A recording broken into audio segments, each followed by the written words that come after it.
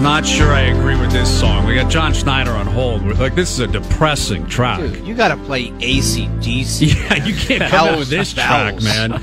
Like Springsteen, all right, we get it. That's the theme. We're playing Springsteen. But this one, man, this is... Guys, John Schneider's on the line. Don't you think you go with Born to Run? Something. Like, this guy is talking alive. about being aggressive on the bases. He wants everyone running. Yeah. And we don't come in with Born to Run. This one is an As emotional they say in the track. broadcasting business, a mistake like that from JP could ultimately cost him his job.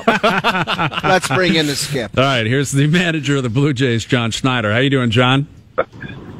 Good. Yeah, that was a disappointing intro. Dude, it was awful. But definitely thank you for having me on. Yeah, we've been trying to spice it up. We're trying to get loud, but that song... We're firing that guy, John. We're firing that guy. How's it going down there? You guys, what are you, on your way back to Dunedin? Is that what I'm hearing? Yeah. Yep, on the way back from a longer trip over to play the Braves. Kind of a lighter squad today. But yeah, heading back and... looking forward to a split squad tomorrow. Yeah, I mean, we talk about that a lot in terms of how you kind of put together the lineup for these games, especially early in spring training, road games. I'm looking at who you had playing today. Not a lot of big league names, specifically with the bats. You had some vets pitching today. But take us through that thought process, John, in terms of how you try to mock up, who's going to get their live ABs, who's going to get their innings in, and what is an ideal setup for your veterans to be ready for opening day? Yeah, I mean, we map it out a week in advance, who's playing where, and right now in camp, third day, it's kind of a gradual build-up for most of the regulars, and a lot of them played yesterday, so they kind of go every other day to start, and basically everyone in camp is playing tomorrow with 2 games going on. And probably towards the end of the week, we get into, playing back-to-back and 3 in a row, things like that, but just monitoring how the guys are feeling and making sure that they, just get what they need. So I think as camp winds down, you'll see guys playing 3, 4 in a row. Some guys like to get 50 at-bats. Some guys only need 30, whatever it may be. So just trying to get them ready and be ready to roll when we hit St. Louis. John, spring training seems to be, it's slow developing, even with the exercises that the players are doing. How long before that there's a mutual understanding that it's not really like go time, but it's time to start putting all this stuff together? How long before that message is ultimately sent, or they just know it?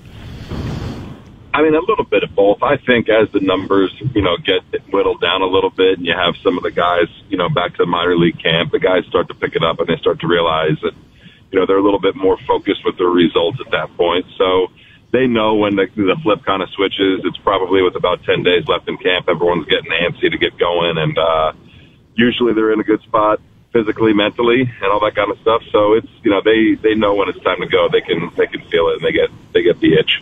Curious how much of that messaging is being relied upon in terms of the new guys you brought in, guys like Kiermaier, Belt, Bassett in the rotation, like the veterans that you've brought into the fold here, how loud they've been around the clubhouse and how big of an impact they've had on that professionalism and making sure everyone's on the right page. Yeah, I mean, they've kind of stepped right into what we had hoped they would do. And we have guys that have been playing for a while now that still are young, so they kind of understand what they need to get ready as well. But it's been great to see Bassett. Bassett's all over the place. He's watching everyone's bullpens. He came to the game yesterday. Even though he wasn't scheduled to pitch, he's kind of just getting to know everyone, kind of like the social butterfly, if you will. And Kiermaier is, exactly what we thought he was going to be. He is high energy, ready to go. Is thrilled to be, part of this team. Brandon Belt, just kind of a steady veteran presence and understands what he needs to do to get ready. So it's a cool mix of those guys that are jumping in with the core that we do have. And it's nice that a lot of them are pretty comfortable with exactly what they need to get ready. So the conversations back and forth are really easy. What's your level of excitement, John, on the new look outfield this year? George Springer, not center field, but you're going to have Dalton Varsho and you'll have Kiermaier. Like, it feels like it'll be a little bit of a different look. Is there a different mindset you think those guys have as far as, how they're going to play out there, and how do you feel about that group? Yeah, I mean, I feel great about that group. I think the mindset, is going to be different because you have 3 center fielders or 3 guys capable of playing center out there that are just going to want to go get everything. and watching the three of them specifically work together day in and day out, their conversations and their mindset is that they're going to be the best outfield in baseball. And they can absolutely do that. It's, they're very, very confident. It's definitely a new look than, what we've rolled out in the past. And, I think they're going to be pitchers' best friends. It's pretty cool to see those three work together. John, did you tell Kikuchi that you'd like him more if he had a beard and things will go better if he had a beard? Like, how's the beard going? How's he looking? Yeah, it was actually the first thing we talked about in the off season. Just let him know. You just said, I got a beard. You better come with a beard and things will go better. Right. Yeah, exactly. Just see how this looks and, take it or leave it. No, he's been great. I mean, his beard looks fantastic. I think it's just a different dynamic to him. And yeah, I mean, it's a little bit, he's got some work to do in terms of the fullness of it, but I love that he's rocking it. And, he looks like such a different pitcher right now, and just confidence and being a little bit more comfortable in his setting with his teammates. And, last year was quick and all that kind of stuff. So, worked his tail off in the off season and has kind of picked up, right where it left off, from January when he was in working early. He's, his first outing was fantastic. Everything has been very consistent. He's been a really, really, I don't want to say surprise, but it's just really encouraging to see where he's at. With Jays manager John Schneider, a lot of buzz around baseball about the pitch clock, and we saw a couple of examples of it over the weekend. Early in camp, who are you sensing is having a tougher time adjusting? Is it the pitchers or the batters? I think the pitchers are trying to gauge it out and see exactly how much time they have. There was a couple guys that were pretty close to getting strikes called on them. But I think the pitchers they're gonna realize that it's kind of funny. They have more time than they think, and there's going to be ways to kind of work around the rules a little bit. And there's going to be guys that can manipulate it and come set early and have a hitter stand there for, 9 seconds and not having him be able to call timeout and things like that. So we haven't had a violation yet from a pitcher. And I think what they're learning from these games, everyone hasn't really gotten into a game yet, but I think what they're all saying when they come out of their outing is, yeah, that's fast, but I know I have more time. So it's going to be a little bit of trial and error. What is the messaging for Major League Baseball in terms of how this is going to be policed? Is it your understanding like this is diligent, and if it's Game 7 World Series 9th inning, that pitch clock runs out, that's your problem, or might this ease out at some point? I'm not sure. I mean, we saw the game. I think it was the Braves and the Red Sox the other day where it ended in a tie on a strike 3 violation. I think it'll work itself out, and I think it's one of those things where the pace in between pitches, you're going to see a difference. It does keep the game going at a much quicker pace. And hopefully that, really meaningful games, not that every game isn't meaningful, but hopefully it's not, done on a technicality or done on a rule that's really, really new to somebody. And I think probably the rules will be amended as the season goes a little bit and be kind of fine-tuned a little bit based on what the league is seeing.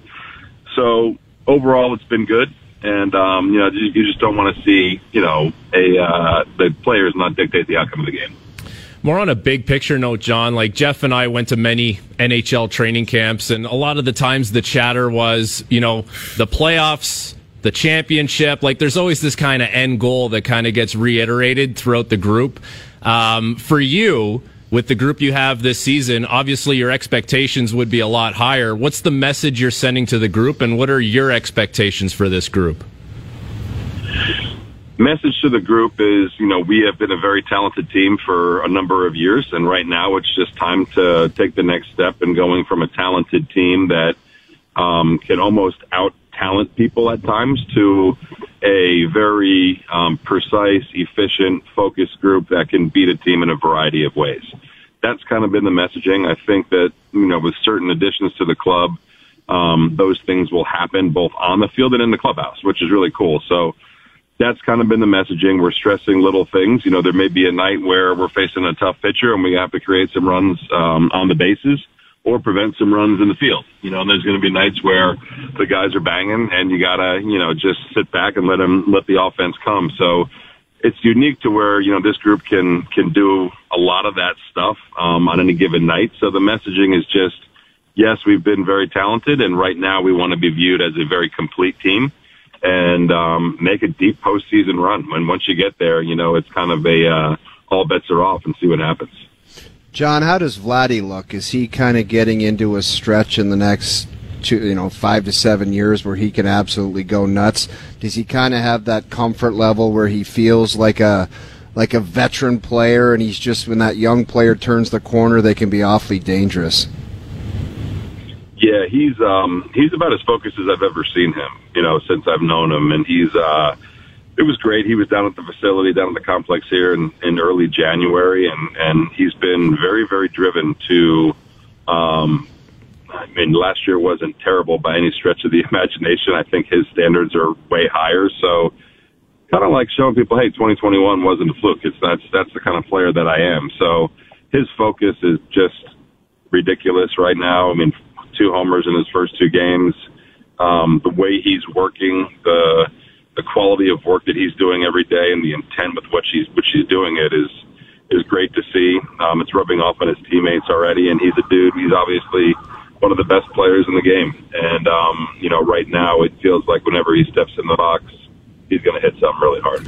With Jays manager John Schneider, obviously you guys have not had access to the new dimensions up at the Rogers Center, but it's coming, and you're aware of the new look park. How can you prepare for that? Does it change any approach, either from a pitching perspective, defense perspective, hitting perspective? The idea that your home park is going to have a bit of a different feel to it this season. Yeah, I think it'll change, once we kind of see it and see how it plays, right?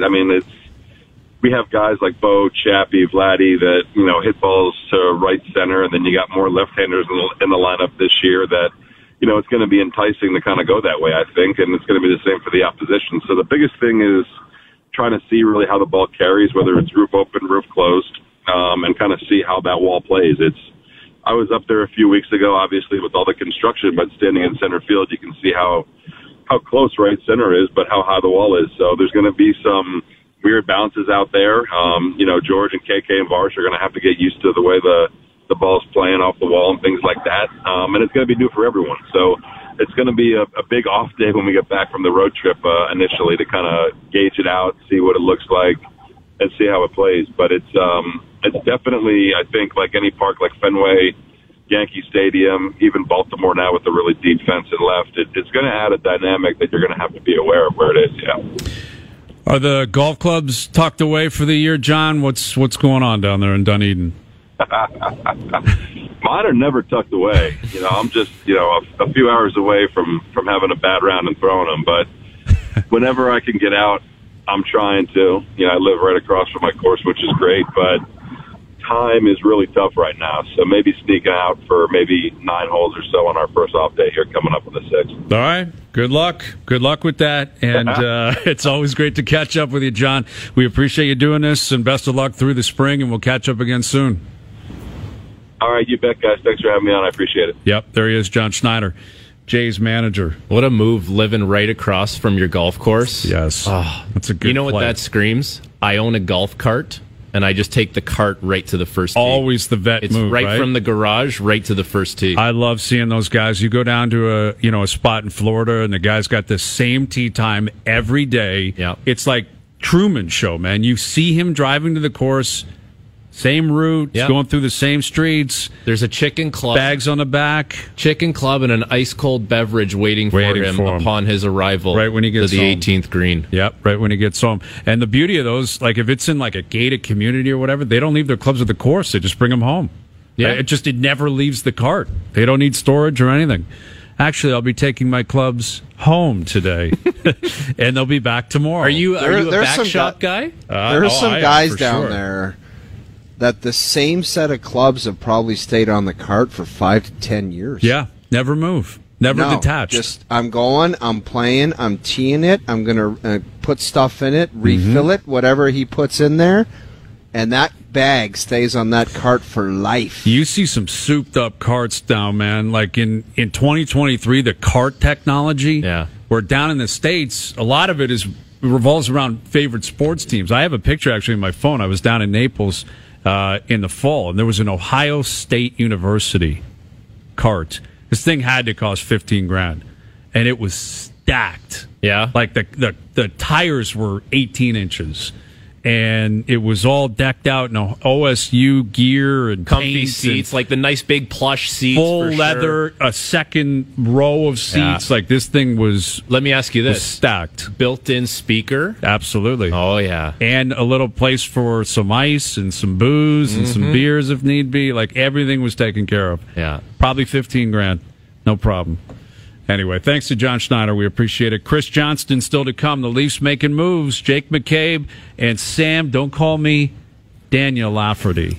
Hey, officially Frankie's got a couple more D options. And a couple more D options. Circle back on. Okay, let's bring that back. Those. Yeah, we'll get to those. We'll circle back on a 5-pack. We can circle back. We got all afternoon. We'll circle back on the 5 possible options for D pairings, and we'll go through which ones we think make the most sense, but ultimately which one we think Sheldon Keefe is going to believe in, because that's what really matters. What's the coach going to do with all these players? So that and more still to come. Overdrive continues. TSN 1050 and on the TSN app.